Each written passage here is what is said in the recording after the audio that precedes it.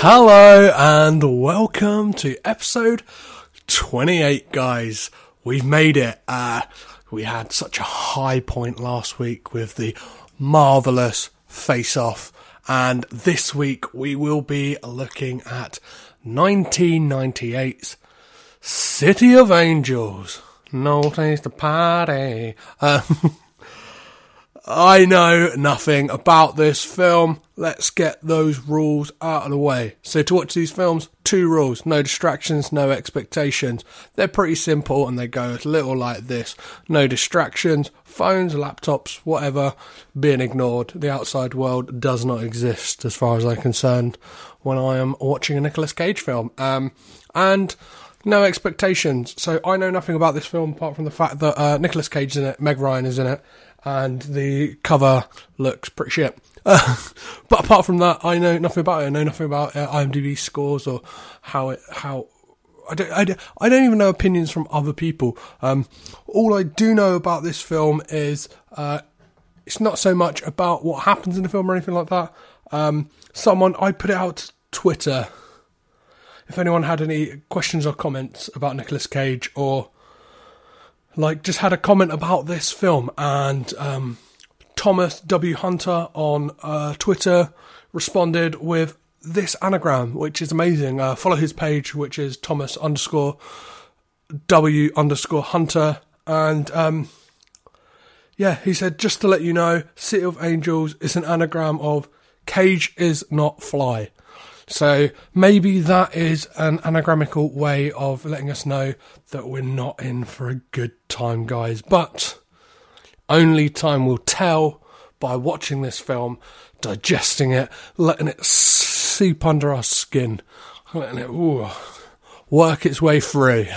And then it goes up into my brain, formulates stupid sentences, and then comes back out of my mouth and could be absolute babble. Like, I was thinking today about last week's episode that it must have been so confusing for people. I'm not sure how if the way I tackled when they switched faces made any fucking sense. If it didn't, or if it did, please let me know on social media, Facebook, Twitter and Instagram, all at CagedInPod. That would be great. Or shoot me an email, which is cagedinpod@gmail.com. That's all of that kind of housekeeping out of the way. I'm just going to go to a few questions for last week's episode as well. I'd asked people for questions. I'd probably put it out a little bit late. I should probably start putting that out at the beginning of the week. Or I'll just say, if you're a regular listener, I will take any Cage-related questions, or I will take any comments you have about the film. If they are comments about the film, maybe write a disclaimer, so if there's any plot points or anything like that. If it is, email it to me, and that would be the best way to do it, because then I can read them after I've watched the film, so there's nothing's getting ruined or anything like that. And obviously, on the social medias, I'll let you guys know when I'm watching the film. Sometimes I watch these films the day of record. Obviously, I do the intros before, because I want to be genuine with you guys that I genuinely, when I record these intros, I know actually nothing about the films, so I don't want to be like, oh, I know nothing about it, and literally I've watched it. It's already in me. Cage has already dug him in. But on to the questions I received. The first one is from those movie guys. I believe Phil over there runs their Twitter, so this might be from Phil. Maybe he consulted Joe. I'm not sure. The lovely Joe, who featured on the Trapped in Paradise episode, which, if you haven't listened to, was really fun. Or you can always hold it back for around Christmas, because it's a lovely Christmassy film. I probably will be watching it again around Christmas, so that might give you a little hint as to what I thought about that film. So the question is, which Cage is the real creep? Castor Troy or Sean Archer being Castor Troy? Sorry, I said Sean Carter there. He's not pretending to be Jay-Z at all. He's pretending to be John Travolta's character, Sean Archer. Probably should have done some prep on this, but obviously the real Castor Troy is really fucking creepy with his, suck my tongue and his whole peach speech. But I don't know, I think Sean Archer being cast as Troy is it's probably because we get more screen time of him. I think it's the whole weird like face rubbing thing and the meltdowns he has. He's super creepy. Like when he pulls the grimace at Sasha, that's weird. And when when he has like the meltdown when Sasha's son, he kind of sees him as his own. Yeah, so let's go with that. Yeah, it's Sean Archer being cast as Troy. That's that question answered. And the other question is John Travolta's best villain role, even if it was a part of this movie. No, it's not. His best villain role is Danny Zuko in the film Grease, because let me explain this. The theory goes as this, that the whole film is a kind of Jacob's Ladder scenario, in that Sandy is dead and she actually drowned when they met on the beach, making John Travolta the biggest villain ever because he did not save her, because he had got what he wanted. He had took her virginity, and now he does not care for her. He's just going to let her die. Then the events that play out throughout the rest of the film are that in the dying moments, and obviously the car driving up into the sky is her ascending to heaven, obviously not realising that the man she had fallen in love with over that summer is a disgusting, vile scumbag. I read that theory online and I thought that would be a good way to do it. No, I did think that John Travolta's villain in this film is pretty fucking great. That question came from Oh No Lit Class Podcast. I haven't listened to those guys, but thank you very much for the question. Again, anyone else wants to ask a question for next week's episode, next week will be... Oh, fuck. Well, even if you want to make a comment about this film, City of Angels, if you've seen it, that would be great. Or if you want to even shoot me a line about next week's one, which will be Snake Eyes, which is a fucking gem. I've seen that film, so yeah, I'm looking forward to that one. It's directed, from what I remember, the great Brian De Palma, so I will very much be looking forward to that, and I will be looking forward to hearing you guys ask me questions or have your comments on the film. So enough of all this, let's just get raging with a Cage. Nick Cage.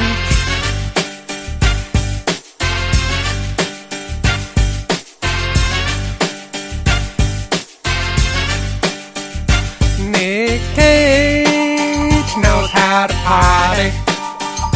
Meg Ryan knows how to party. In the city of angels. In the city of angels. In the city of angels. We be raging with a Cajun. I want to welcome everybody to the Caged In Pod. Nicolas Cage, yeah, the one true God. I've never seen this movie, so it's time to get groovy and see if it moves me. No distractions, no expectations. Over the weeks, hear my frustrations. This is episode 28, released on a Tuesday. We'll never be late. I guess the podcast is about to begin. I'm your host, Petros Patsilivus, and I'm caged in. And welcome back, guys. I have just watched 1998's City of God. Maybe you have as well. I'm not sure if many people watch along, but obviously you can. You can just pause the podcast after every time I do the little intro and the little music starts, whatever. You can watch along. You can laugh along to the insanity that is Nicolas Cage. Yeah, I'm not sure if you guys have a death wish as well, like myself. You want to push the boundaries of your sanity to the breaking point and beyond. So I feel like I'm doing at times. What is it? We got 2 more episodes after this, and then we'll have a little checking in to see if my fucking brain has started to implode yet, which I inevitably believe it one day will. This film was directed by Brad Silberling. I think I'm pronouncing his surname right. He's had quite a short career, really. Well, like, not so much short, but like very spread out career. He started off his career in films directing Casper. You'll know that as the Casper, the Friendly Ghost, the Christina Ricci, Bill Pullman film from 1995. This film, in a way, feels like a spiritual sequel in a way. Not in the way that it involves ghosts or anything like that, but it has that idea of kind of someone, a haunting of some types, but like not in the malevolent, evil kind, but more of a, like Casper's title, Casper the Friendly Ghost. You could almost see Nicolas Cage's character Seth in this as a kind of spiritual spirit figure that is just out for the good. Let's just get into what actually happens in this film. So this film opens up with a mother who is looking after a very sick daughter. She's taking her temperature, and you noticed in the corner, well, you didn't know, you noticed that in the corner, Nicolas Cage is sitting there. Kind of is alarming to begin with, because is he a family member? But the mother doesn't seem to notice him. He is dressed in all black. He kind of looks like he is a he looks like a bit of a goth, bit of a weirdo. It is quickly shown to be, though, that he is an angel, because as the girl is rushed into hospital, he is there waiting above her. He is there to hold her hand to the afterlife. And when she inevitably does die, he asks her a question of, what was your favourite thing about being alive? And she said, I really liked pyjamas. And that's a brilliant answer. I also like pyjamas. I like being comfortable. It's nice, isn't it? And then we get a scene of Nicolas Cage's character Seth and a fellow angel played by Adrian Brower of Brooklyn Nine-Nine. He plays Raymond Holt, a very fantastic stand-up performance he does in that show.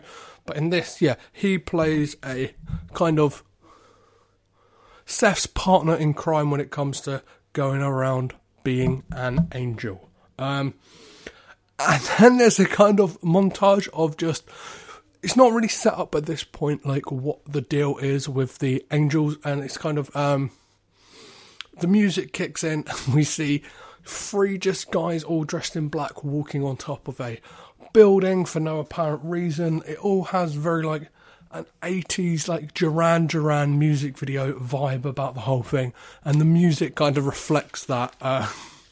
And then we get a scene of just shitload of these angels stood upon a beach, and Seth and Raymond Holt, I'm going to call him Holt because I don't even remember if the character's name is said in the film, but if it is, I don't remember it. Sorry, guys. I've just watched this film as well. They have a poignant conversation about the little girl, and he asks maybe he could like make her an angel, and he's like, it doesn't work like that. You're not born, you're not turned into an angel. You just are an angel. And he's like, maybe I could just make her wings out of paper or something like that. And says, what's the point of wings if you can't feel the wind on your face? Which is, I thought was quite a nice line to kind of, I don't know, start this film off. It kind of gave me high hopes at this point that this was going to be maybe a moving film, maybe an emotional film, maybe not complete dog shit. We'll come on to my theory about the film after we discuss what the fuck happens? Then we see Meg Ryan just speed it along through traffic on her bike to work at a hospital. As soon as she gets there, you begin to realise that she is a surgeon, and one of her fellow colleagues is saying, the patient wants to see you. Before he goes under, he wants to see you. Kind of imagine some reassurance that things are going to go okay. She does so. She covers her mouth and like her nose. Because pretty much all of her face. I guess this is a standard practice in a hospital with jams and stuff like that. I don't know, guys. I'm just an idiot who makes a podcast. I do not work in a hospital, and clearly I'm not intelligent enough to be a surgeon. Everything seems to be going all well and perfect, and as she exits the operating room, we see that Nicolas Cage is in the doorway, which, from what we have seen so far, is not a good sign for this gentleman. And then that's it. She is back in to operating. It gets to a point where she is manually pumping the guy's heart, trying to get him to stay alive, because every other form of like shocking him back in or whatever,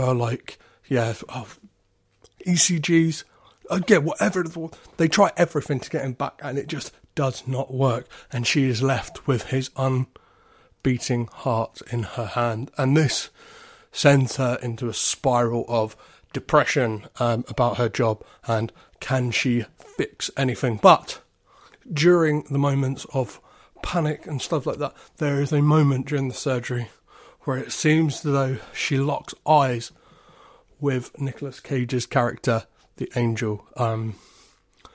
But we learn from the law that can't be a thing, because angels are only seen by those who are dying, or if they choose to present themselves to people. And whilst the man is dying, he and Seth, the angel, look upon his dead body and see that they are trying their hardest to keep him alive, giving him those last moments before he ascends to heaven. I guess that's what they're trying to tell us, that everything was done and he can kind of live on or die on as happy as can be.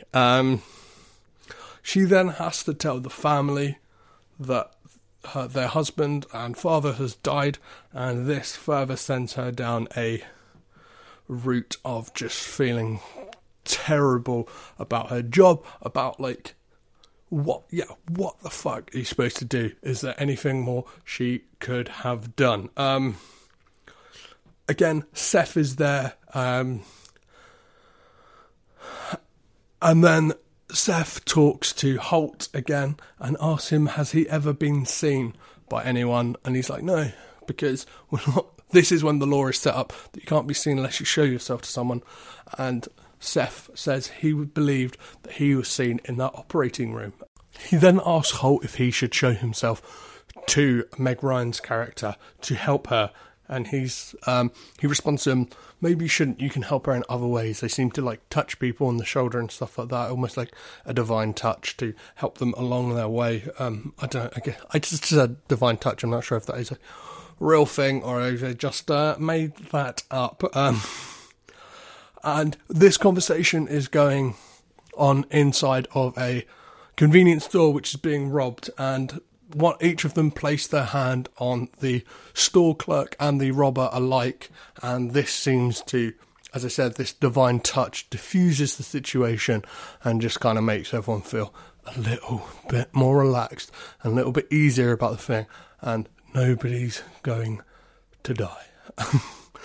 Then we find out that Meg Ryan's character's name is Maggie. I understand that because this is the first time in my notes where I wrote the name Maggie instead of Meg Ryan. So she is sick at work and then is told by Dr. Lover, a guy who seems to be both a fellow doctor and her lover, that she can't operate because it's a procedure. If you've been sick, you're not allowed to be touching no bodies. And then, she asks him, do you believe that there are other people working with us? Kind of alluding to the idea that maybe there is a higher power working with them. And throughout this, kind of, Cage is just lurking about. Like, he looks like a real fucking creep. Like, it's like adorned in all black, just kind of hangs around in a library. We always find out he's probably reading loads of Edgar Allan Poe and YA novels, loves a bit of the loves Twilight, you know, like loves I don't know, Marilyn Manson. Fuck's sake. Yeah, and he's hanging out at the library. You kind of see him like just looking over. That's another weird thing about this. As an angel, he just kind of seems to look over people's shoulders when there's no one dying, just kind of lurking about in other people's lives. We kind of see a scene of Maggie having a hard time at work. Again, Seth is lurking about. He just does a lot of lurking while she's trying to do a little bit of working. Then Seth follows Maggie through a children's ward, and there is a moment where she puts her hand up against the glass and he has his hand on the other side, and it's almost as if he's saying, if only you could see me, but you can't because I'm just the creepy angel who's following you about. Maggie then bumps into a paediatric doctor who has a problem with a baby that they can't seem to figure out what is wrong with it. And then they go on to the fact that Maggie does not seem right, and she says maybe I should become a paediatric doctor instead of being a surgeon because things seem to be real shit. To which the paediatric doctor replies, never date a guy, and talk about all you meet in paediatrics are married men or gynecologists. And she says, never date a guy who knows more about your vagina than you do. I wrote that line down because I thought it was great. Kind of broke the tension of just like kind of very like morose and I don't know, very serious tone this film seems to be taking so far. All these kind of moody shots of men all dressed in black standing on a beach watching sunset. It's like, oh, fuck off and read some J.D. Salinger, you knobs. Upon leaving the hospital, this is when Seth reveals himself to Maggie and asks her, are you in despair? And he's just super creepy. And he says he's like one of the, he's a visitor for someone, and she's just, I don't know, he's just super creepy. I just thought, why is she not freaked out by this weird guy hanging about at the hospital? And like Seth hears her thoughts, and that she's like, oh, why didn't he ask me out? Why didn't he like give me his number? And it's like, what the fuck? And then it cuts to Maggie in the bath, rubbing herself like her body with a cold bottle of beer, and it looks overly sexual, like she is having sexual fantasies about this angel man. And I've written down in my notes, does she want to fuck a creepy angel? Which is weird. And that night, Seth is there in her apartment, like, without her knowing. Which is one of my... I feel that there is a big problem with this film in that it's pretty fucking weird. I'll come on to my theory once I've explained everything that happens in this film. That night, Maggie tosses and turns and she can't sleep. And then she picks up a copy of A Movable Feast by Ernest Hemingway and starts reading it. And then the next day, she strolls into work like a new woman. Her problems are solved. She's happy again about her job. And she goes straight to Dr. Lover and tries to give him back his book. But he has no idea about it. He's like, no, I didn't leave that book at your apartment. I don't know what the fuck you're talking about. So Maggie then decides to go to the library and they're trying to investigate the book. They're saying, well, we can't actually give you who got the book out, but we can tell you when it was taken out, as if that would make any difference. But she goes to look for the Ernest Hemingway section and surprise, Sir fucking prize, who is there lurking amongst the books is creepy angel Seth. And he then reads a quote from I assume it's an Ernest Hemingway book about oysters, going into vivid detail about how they taste, and he again seems like a real weird guy.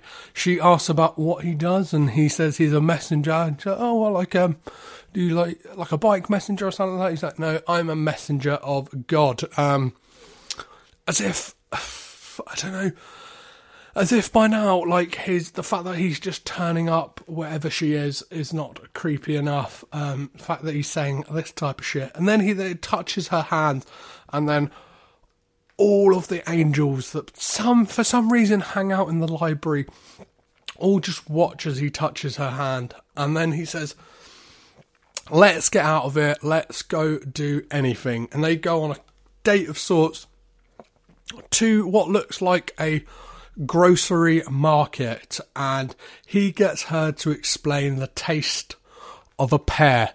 I would have loved it if it was a peach, which would have been a lovely throwback to both Face Off and Wild at Heart, but Brad Spellbinder, it's definitely not the director's name, or the writer of this film, did not have enough foresight to put an ounce of humour in this. She then takes him to the hospital and shows her his blood in a microscope, and she asks to take his blood for obvious reasons. He can't give it because he's an entity that does not live and breathe like the rest of us. He can't feel, he can't taste. That's why he's so thingy to. That's why he's like so adamant to kind of know all about the taste and is obsessed with everything. Can't even see in colour. They then talk about what happens after death, and she explains that there might be more to like things that she can't really put her finger on it. He then gets to her to explain why people cry, and she goes down a very scientific, specific route. I don't know, it feels like a lot of this stuff, like these conversations, don't really lead anywhere and just make Seth seem like a real creepy weirdo. She then runs out and she gets paged, and one of her patients, Mr. Messenger, can't breathe. She says to Seth to wait there, but obviously he can move wherever the fuck he wants. He then, once she leaves, touches Mr. Messenger, and he says, I can't see you, but I know you're there. Tell them I'm not ready to go yet. Talking about the angels. And yeah, it's like a moment where you're like, oh fuck, how does he know? Maggie then goes home to Dr. Lover, and he is adamant that they go camping to Lake Tahoe. He just wants to get the fuck out of the city and have some time to chill out. And then she says something that's, again, quite peculiar. She's like, let's just look at each other for 5 minutes, be in the moment. And I don't know, this film is just so like po-faced and serious that like you don't realise how ridiculous the subject matter is, guys. Stop taking yourselves so seriously. After that, Seth then shows himself to Mr. Messenger, not in the way of like getting his dick out or anything like that, as in like just revealing himself to be, Ooh, I'm an angel. He seems like Mr. Messenger seems to know all about the angels and like the ways of them and stuff like that. And then he's like, let's get out of here. Let's go to a diner. Over a meal, they discuss that Mr. Messenger's name is Nathaniel, and he used to be an angel who has fallen, and explains how this happens. Says you decide and you just fall, and then you are human. You can experience everything that a human does, and he says humans are lucky because they have free will. We then see that Maggie can't sleep that night. I guess something's plaguing her. Some feelings, some unnatural. Probably the fact that there's a creepy guy following about all over the fucking place. Then we see another scene of just like... There's loads of really crap, like, green screen scenes of characters who are angels, or used to be angels, just sitting on top of really tall structures. And this is one of them. Nathaniel and Seth are sat above on a construction site, and he says he got a job in construction, because obviously not having any paperwork or anything like that, it's hard to get a job after just becoming an angel to a human. He says he worked on construction because he's used to the heights. And he says that there are other people who have fallen. And he said the reasons he had done it is because he can have a family. And he says how he can't explain it to his wife, and like nobody just believes in angels anymore. That's why like you don't want to put people through that like thing of that angels exist, because it's just too much hassle to burden that upon them. And he says, do they still do it? And then Seth takes Nathaniel to the weird angel sunrise ceremony on the beach, where they all just stand there and watch the sunrise, all of them dressed in black, looking creepy as fuck. Nathaniel's like, I can't see or I can't hear the music you guys hear when it's like the sunrise, but again, you can't feel this, and then strips off naked and swims in the sea, and Seth joins him, but obviously he can't really feel it. He's just there just in case he drowns, I guess. Seth then explains, like, again, sat somewhere with Holt, and explains how to fall. He says, like, I'm thinking of, I might do it, mate. Seth, again, when Maggie is walking a dog, just turns up out of fucking nowhere. And then he, again, why is she not worried about the fact that this guy is like, seems to definitely be following her? They have a conversation and they end up kissing, but he seems to just feel nothing. And you can see it on his face. She's like, fuck this, I want to be with a guy who feels something when I kiss him. Maggie goes to Mr. Messenger's birthday party. A pretty weird scenario for a doctor-patient relationship, but I don't know. Who am I to say?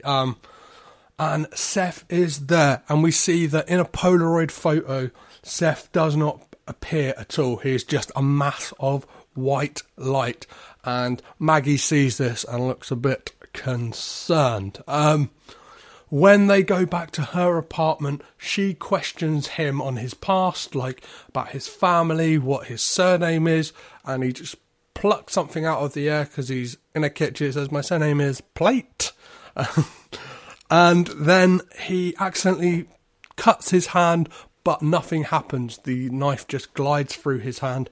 She notices this, so tries to purposely cut his hand, and then it is revealed that nothing happens to him, and he tries to explain that he is an angel, and she is like, get the fuck out of here. And he's like, but I love you. She's like, still, get the fuck out of here, you creepy angel bastard. And at this moment I was like, finally she has seen him for the weird creepy guy he is, that he's just hanging around all the time. Angel or not, he's still a creep. Seth and Holt are on the wing of a plane, and then we kind of get a montage of Seth being sad, Maggie being sad. I thought this was quite near the end. I looked at how long was left, and we had an hour to go, guys. But don't worry, I'm gonna rattle through this. Not a lot really happens in this hour. Seth creeps into her house at night when she's like, I know you're there, just please hold me till I sleep. He doesn't reveal himself to her, he just hangs around in his kind of ghostly state as opposed to his human, you can see me state. Yeah, the guy's weird. She wakes feeling great, rushes to the hospital and says, I think what's wrong with that baby from earlier, it's got a blocked nose. And she's like, I just knew it. And I guess that Seth has done something or given her some insight by hugging her. Dr. Lover comes to congratulate her and proposes to her. And the way he does it is mental. He is like some weird clinical robot. It's kind of like, will you marry me, be my wife? And he even admits himself, so, you know, I am not good with human emotions. I am not programmed that way. And she definitely seems a bit dubious and is like, let's think about it, mate. Let's not rush into this. Maggie then does a check-up on Nathaniel and he explains how Seth could fall. She asks, how do you know this? And he says, because I did it, revealing to her that he used to be an angel as well.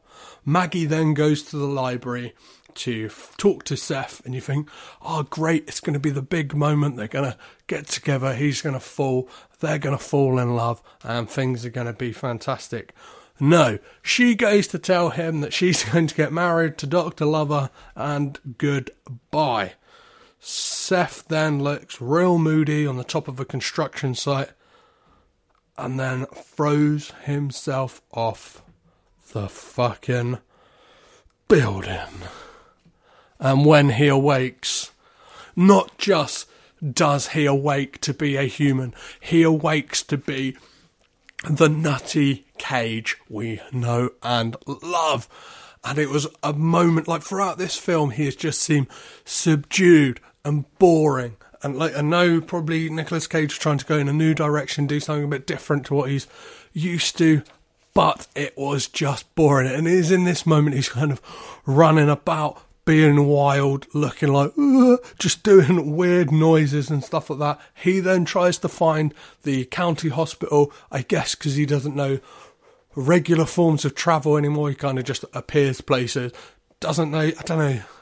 You would have thought if he'd lived for an eternity, he would know the geography of places. That's something he would have figured out, considering he knew every language and just knew so much about everything. But no, just regular geography and how to travel about a city. He has no fucking idea.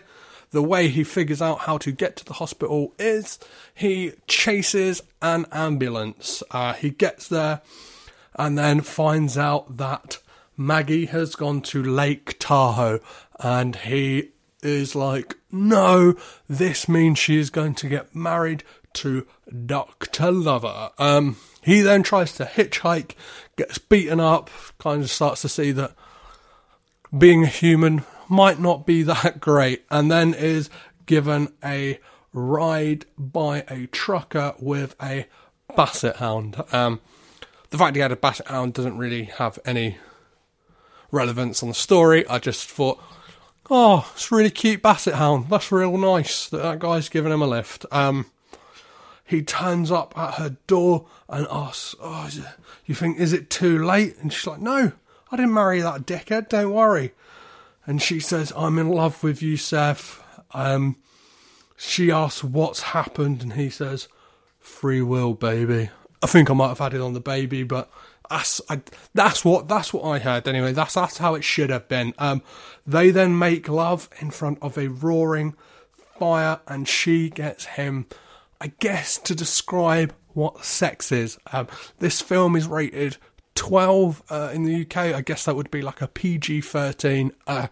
It's a very a very passionate sex scene, yet they can't really show much because obviously it's not like a 15 or an R-rated movie or anything like that. And it's weird the way he describes it. I guess maybe she's getting to describe what her vagina is like. He describes it as warm and aching. I'm not sure if that's the sex or the vagina, or his penis. I am not sure. The next morning, they embrace by the lake and just kind of they're an idyllic setting. They finally found love. They can be together. And he says he always used to ask people when they died what their favourite part about life was.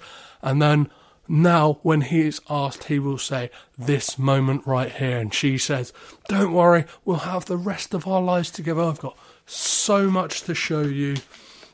It's all gonna be okay. He then goes for his first ever shower, and we kind of get scenes of him experiencing things for the first time that he'd never experienced. Obviously, the touch of hot water, eating food. She goes for a bike ride and she crashes her bike into a lorry full of logs. And at the exact moment this happens, a candle blows out in front of Seth, and he knows something is wrong. Maybe some of his angel-like instincts have followed him over to his earthly body, and he rushes down to miraculously know where the accident has happened, and he finds her and spends her last moments with her, and she says, I'm not afraid to die, so I can see someone. Is this what happens when I die? And he's like, oh, don't take her, please don't take her. Then we kind of get a classic, a bird's eye view of a funeral in the rain. He's hanging out with Nathaniel, obviously a man who kind of knows the feeling of falling and to be a human after being an angel for so long. He buys a fuckload of pears at the grocery market. Seth argues with Holt as to what happened. Why was she taken? Is this punishment for him falling? Was it him who was there when she died? And then he is asked by Holt, was it worth it?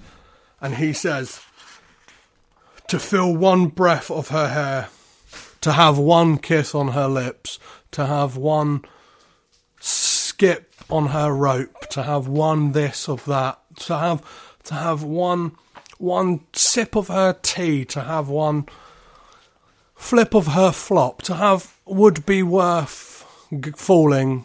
The fact that she's no longer there, it doesn't matter. The fact that he got to feel those emotions and feel those feelings and just experience life for that short amount of time, experience love, what it's truly like. And I imagine the fact that he got to blow his load was probably great after living all that time as a little angel man.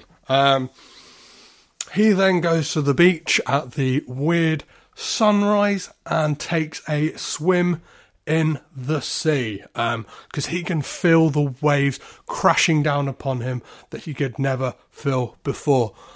Holt looks upon him and is laughing as all of the creepy angel guys are doing their morning ritual of staring at the sun. Then the film fades to black, and that is the end, guys.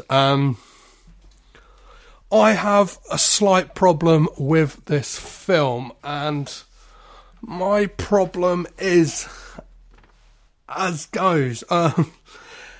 It seems to be a film about a guy who, regardless of being an angel, is a neglectful worker who stalks a lady, breaks into her apartment, makes her feel so threatened that he's kind of about and doing stuff that she's to leave town to kind of get away from him.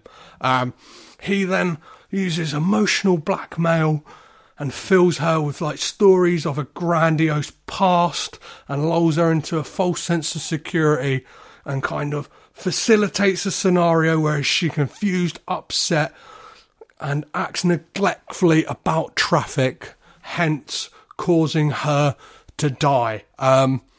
So yeah, that is my problem with this film, that Seth is a weird creep who, even though he has, he has divine purpose, he just wants to throw it all away.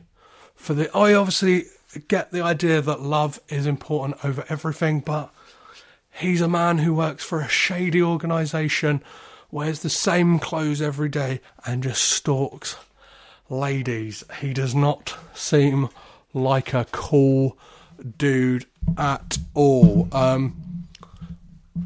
So yeah, let's see what other people had to say about this. Let's have a little look online and see if this is a fucking masterpiece.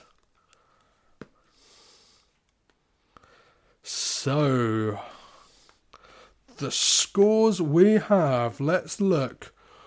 Rotten Tomatoes give this film 59%.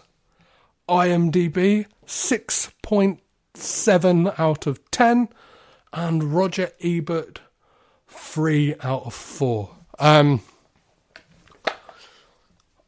I feel like that all of that is maybe a bit generous. Like this, I did a bit of reading, and this film is actually a loose remake of a film by, I believe, German director Wim Wenders called Wings of Desire, and I just feel that this is very 90s, and it's just very, as I said, very po-faced and takes itself way too seriously. And there's just, I didn't care about any of the characters, really. I didn't care about the fact, I just found Seth to be really, really fucking creepy. Obviously, I felt something towards Maggie's character, because obviously I imagine being a surgeon is a very, very tough job. I felt that the kind of religious underpinnings of this film, like I couldn't see if it felt quite like pro-religious to me. Not that's not necessarily a bad thing, but like just, I don't know. It just kind of felt muddied. Like obviously my opinions are kind of pretty sounding a bit like that themselves, but it didn't sit well for me. Like the portrayal of that this angel would just throw it all away for this lady that is essentially stalked. It's not like there is a reciprocation, and just the relationship. It felt rushed. Like this whole film felt like it took place over about 5 days. Like there wasn't real sense of time passing at all.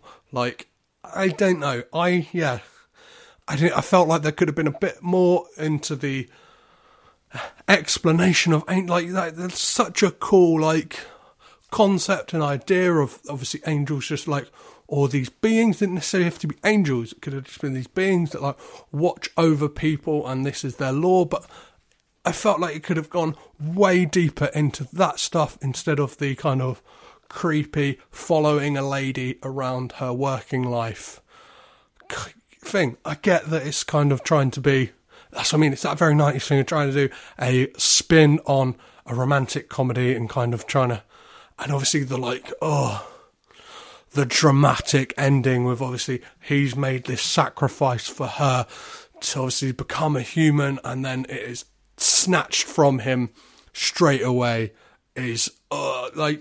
I was like, I could see it coming a mile off, not just because that scene was in such slow motion that about a mile down the road you could see her. Oh no, she's hurtling. Yep. She's hurtling towards that lorry and is going to die. The moment I saw her on a bike that morning, I knew it was going to happen. I don't know. Yeah, I didn't enjoy this one, guys. Fuck. But hopefully, well, I know next week I pretty will enjoy it A lot more, because I've actually seen Snake Eyes, and from what I can remember, it's a really fucking good film. And if you have seen Snake Eyes, or if you have seen City of Angels, please get in touch if you have any comments about this film, or have any questions about this film, or have any questions about Nicolas Cage in general, or any comments about Snake Eyes. Please email them and put the subject heading as Snake Eyes, so I can read your emails after I have watched the film, and I will kind of discuss any of those points on the podcast next week. The email address for that is cagedinpod@gmail.com. Obviously, all the social media is just for general chit chat and keeping up and seeing how we are doing. Is cagedinpod at cagedinpod. Sorry, I said cagedinpod at. Got it the wrong way fucking round. It's at cagedinpod, and it's Facebook, Twitter, and Instagram on all of those. Rate and review if you want. If what Apple Podcasts, Acast, Stitcher, whatever. But check out some other Nicolas Cage podcasts. Sounds like a weird thing for me to do. I know some other podcasts seem to be in competition, which I feel is a bit weird. We're all doing a similar thing, but we're all coming at it from different angles. So it's kind of fun for me, and I guess it'd be fun for other people to hear varying interpretations of the same film. That's what's so amazing about just film, film-based podcasts or anything like that, like film reviewing and stuff, is obviously everyone has different opinions and takes away from things differently. Obviously, I came in with the approach to this podcast that I was trying to see if these films made me insane. I have that thesis. Other people go at it as fans. I'm just going to list off a few of the other Nicolas Cage podcasts you should check out. One of them is another UK-based one, which is Cage Pod. There's Enter the Cage. There's Into the Cage. There is Heat Seeking Panther. There is Cage Cast. Just check them all out. Let's just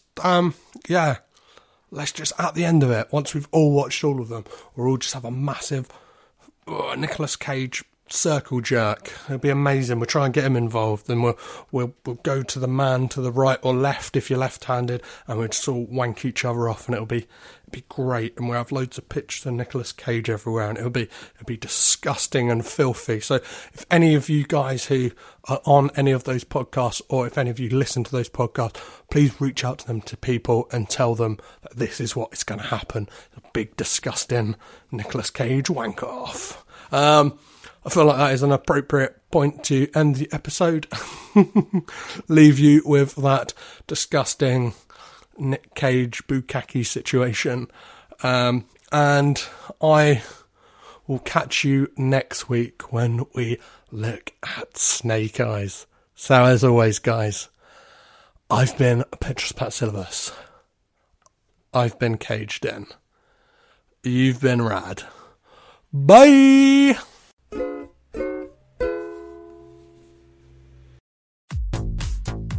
This podcast is presented by the Breadcrumbs Collective, home of the Pod Charles Cinecast, Caged In Coppola Connections, A Driptown Limerick, Maine, Franchised, and many more to come. Our shows are all presented ad-free and made possible by listeners like you. Please support our shows by subscribing, leaving ratings and reviews, and becoming patrons at patreon.com. If you'd like to learn more about Breadcrumbs, head over to breadcrumbscollective.com. Breadcrumbs. It's more than a podcast network. It's family.